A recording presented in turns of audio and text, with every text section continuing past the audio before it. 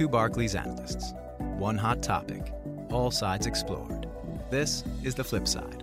The Flip Side is a podcast series featuring lively debate between two Barclays research analysts, taking opposing viewpoints on timely topics of importance to economies and businesses around the globe. Welcome to The Flip Side. I'm Jeff Melly, the head of research at Barclays, and I'm joined today by Mike Pond, who's the head of Inflation Link Research.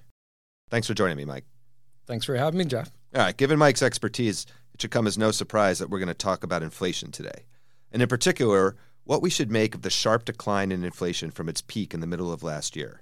If that trend continues, then we're going to be close to the target range set by the U.S. Federal Reserve by the end of 2023. But if it stalls, policymakers will need to take even more aggressive action to tame inflation, possibly risking a recession. Well, Jeff, this question is still top of investors' minds these days. Yeah, I bet. I'm sure you've been in high demand lately. Absolutely. I've covered inflation at Barclays for 18 years, and without a doubt, this is the most well-informed investors have ever been about all its nuances. My view is that inflation will continue to fall, and that we'll get below 2.5% on headline CPI, the Consumer Price Index, by the end of this year, without the need for significantly higher interest rates. In short, the recent optimism in financial markets is justified. Well, I disagree, Mike. I think what we've seen so far is the easy part, the decline in inflation that was basically destined to happen. Progress from here, I think, is going to be much more difficult and much more closely linked to wages and employment than to the aftershocks of COVID on the cost of some specific goods. I think the market is set for a rude awakening once the decline in inflation stalls. Before we jump into the debate, it's worth setting the stage a bit. By this point, the origins of the surge in inflation are fairly well known. Disruptions in supply chains, spending driven by COVID stimulus bills, ultra-low interest rates, and a broad commodity price shock, especially gasoline, from the war in the Ukraine, all combined to create massive surge in inflation. In the U.S., CPI rose dramatically. At its peak, CPI inflation reached over 9% in the middle of 2022. Now, at first, both policymakers and investors thought that this surge in inflation would be transitory, meaning that all the COVID-related stuff that you just named would fade over time, and then inflation would kind of normalize back to where it was pre-COVID, which was very low. But the surge in inflation proved to last much longer than experts thought it would, and it started to combine with a tight labor market and strong wage growth, forcing the U.S. Federal Reserve to raise interest rates, which they did at the fastest pace ever last year. But over the past 6 months, inflation has cooled. The latest CPI shows that inflation fell to 6.5%. That's still well above the 2% target set by the U.S. Federal Reserve, but it's clear that the recent trend has been in the right direction. And I would argue that a lot of that decline was not related to interest rates. Those takes much longer to influence the economy, with the exception of housing, where it's certainly possible that higher rates have helped cool housing prices. But the bigger reason is that most of the supply-side COVID influences did finally fade. Just for example, long-haul shipping rates rose over 500% during the pandemic, but most freight rates are almost back to early 2020 levels. And I could spend all day going through some commodity prices such as lumber, cotton, fertilizers, gasoline, and many others, which have fallen far from peaks. Some price levels might still be high, but high prices, which stop going up, is no longer inflation. Well, I agree, Mike, and that's actually a good segue into my view on the path forward from here. Now, for all the reasons you just mentioned, inflation was destined to fall. Some of the surge was, in fact, transitory. Just the meaning of transitory was maybe a little bit different than people thought. It took longer for the inflation effects to fade. They have. But that's the easy part. I'm not sure any investor out there thinks that the transition we went through in 2022 was easy.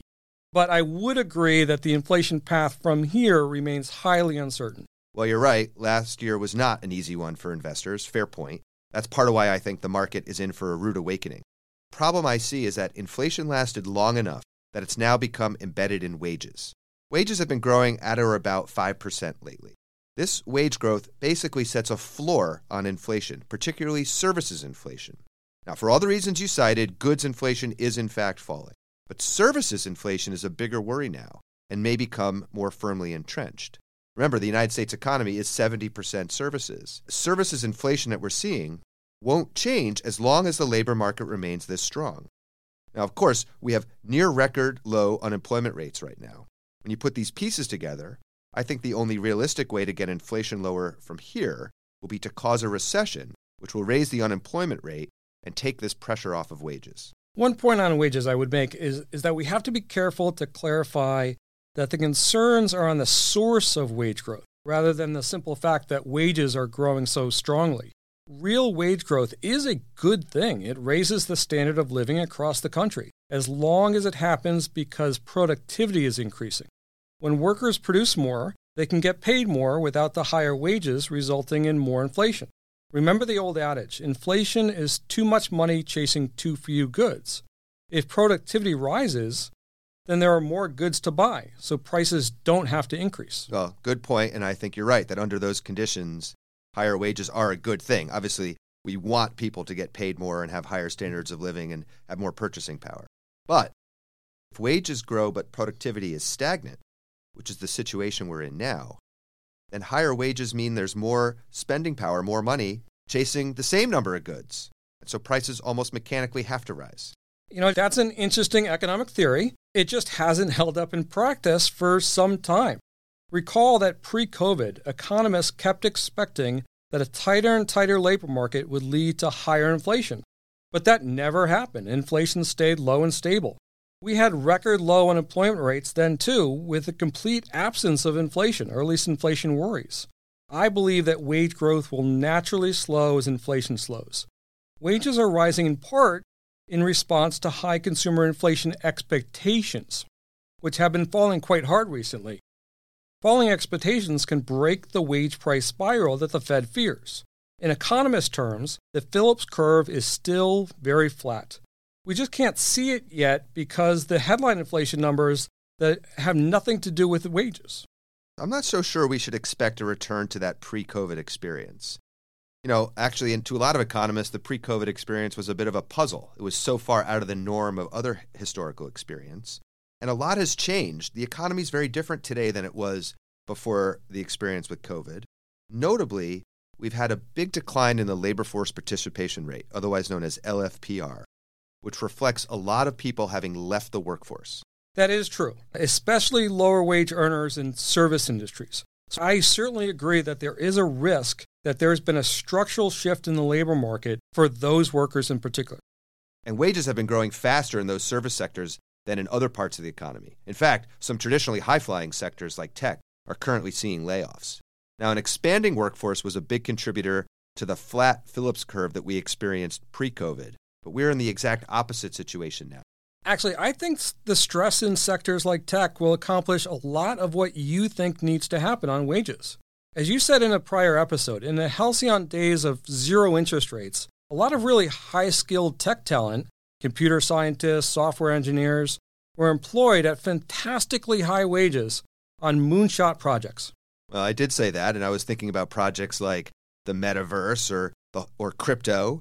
We've seen a lot of news lately from companies like Apple and Alphabet that some of these moonshot projects are being slowed or canceled as they rethink their investments in this world of higher interest rates. And of course, a lot of the crypto ecosystem is under an extreme amount of pressure right now. And if that happens at scale, not only are wages at the high end likely to come down, but these workers will get recycled. In other words, they don't stay unemployed, but very possibly will make less money in their new roles. So possibly the wage story sorts itself out.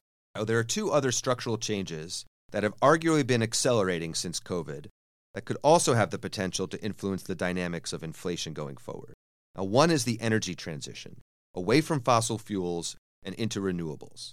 Now, that may be necessary transition from an environmental standpoint, and it may well bring longer-term benefits in the form of cheaper, more consistently available energy.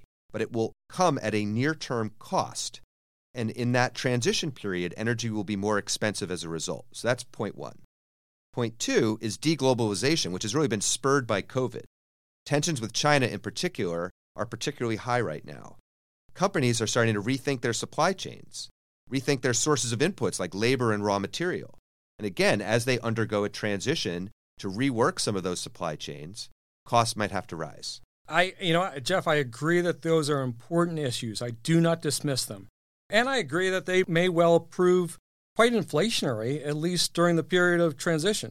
But I also think these are both long-term issues. The reality is that 2023 inflation will depend a lot more on shorter-term issues like rents and goods inflation than either of those longer-term structural issues. I'm not so sanguine that these structural factors aren't going to escalate quickly. They may, and in fact, I agree they will, but not this year. I would say the inflation market isn't priced for this risk. Usually the worst time to buy flood insurance is right after a storm because it's so expensive. However, despite just going through a 40-year high in inflation and issues you mentioned adding to the upside structural risks in the economy, inflation insurance via the long end of the inflation market is quite cheap. But in the near term, meaning this year, China reopening is more important than deglobalization. The chance of further supply chain disruptions just went down a lot. Sure, if we look beyond the next couple of years, the issues you name might matter quite a bit. But right now, supply chains are working again, and that is disinflationary. Well, given the recent rally we've experienced in markets, asset prices from equities to fixed income, you name it, certainly don't reflect my view. That we agree on. Not just equities, but inflation markets themselves are priced that way. Headline CPI is priced to be at or below 2.5% as early as this June, so just a few months away, and basically remain consistent with the Fed's target as far as the eye can see thereafter. So either markets are wrong or inflation's going to come down quite a bit, at least for a year or so. And I can tell you why. There's still a lot of easy progress to be made, to your term, that has yet to come. Much of the near-term expected drop in year-over-year headline by the summer is from energy price base effects. Gasoline prices are already down 30% from last June. So as long as gasoline prices don't surge again in the fairly near term, energy CPI is set to fall hard on a year-over-year basis. And then on autos, even after the recent declines, the CPI for used cars is still up 40% from early 2020 levels. And new car prices are up 20% over that period. Normalizing new car inventories and higher borrowing rates for autos will likely mean downward pressure on the auto prices ahead. Yeah, it is the case that the price action in used cars during the pandemic was something completely out of the historical experience. Used car prices rose faster than they have ever before. According to some measures, certain types of used cars were actually more expensive than new cars, I guess because of various shortages. You couldn't actually get a new car, so the price of the new car was sort of moot. But obviously, it must be the case that goods like that have to normalize. And the list of bottom-up stories just isn't done. Medical insurance CPI, purely because of BLS methodology having little to do with pricing, is expected to decline 4% month over month, not annualized, every month through this September. Plus, their shelter costs, measured via rents, have provided a significant boost in CPI lately. This category matters significantly because it is about 40% of core CPI. Most private data has shown very weak rent growth recently. Some have even shown rents falling over the past few months. These tend to lead the CPI rent series by about 9 months, so they point to shelter CPI coming in much slower at some point later this year. All right, Mike, but what about energy? We're at Barclays currently forecasting an increase in oil prices. Now, the warm winter that we've been experiencing has been a major factor in the temporary decline in energy prices, but at some point we see that effect fading. So I absolutely agree with you. It's just not clear that it's really important to the inflation story. So first, the scale of the increases we expect are not sufficient to be a worry, particularly since the Fed and other central banks tend to look through temporary swings in energy prices. Second, the oil curve is currently in backwardation. That means that futures prices are below the current spot price. Of course, this doesn't mean that prices will actually fall, but it does mean that anyone exposed to energy prices can hedge their future needs at today's current low prices. And that will limit the secondary inflation pressures that come with any realized price increases. I still think that the more wage-sensitive parts of the economy, like core services, particularly away from the housing sector, are going to be keeping inflation high. I do think that sector may continue to worry the Fed, and we could certainly do another flip side on just that, but it is not likely to keep headline CPI from slowing quite dramatically. Taking all the inputs I just gave, even with fairly strong service sector inflation, so I'll concede that, My forecast is that CPI will drop to about 2.5% before the year is done, more or less in line with the markets are priced. Well, Mike, I certainly hope that you're right, and I also think financial markets have a lot riding on this view. Clients of Barclays can read our latest take on inflation and the uncertainty of its path going forward in Known Unknowns, available on Barclays Live, along with a host of other inflation-related research in #ShrinkingWallets. That's all for now from this Barclays podcast. Thanks for listening, and we'll catch you next time on the flip side. For more insights about this topic, clients can log into Barclays Live or find out more at barclays.com/IB.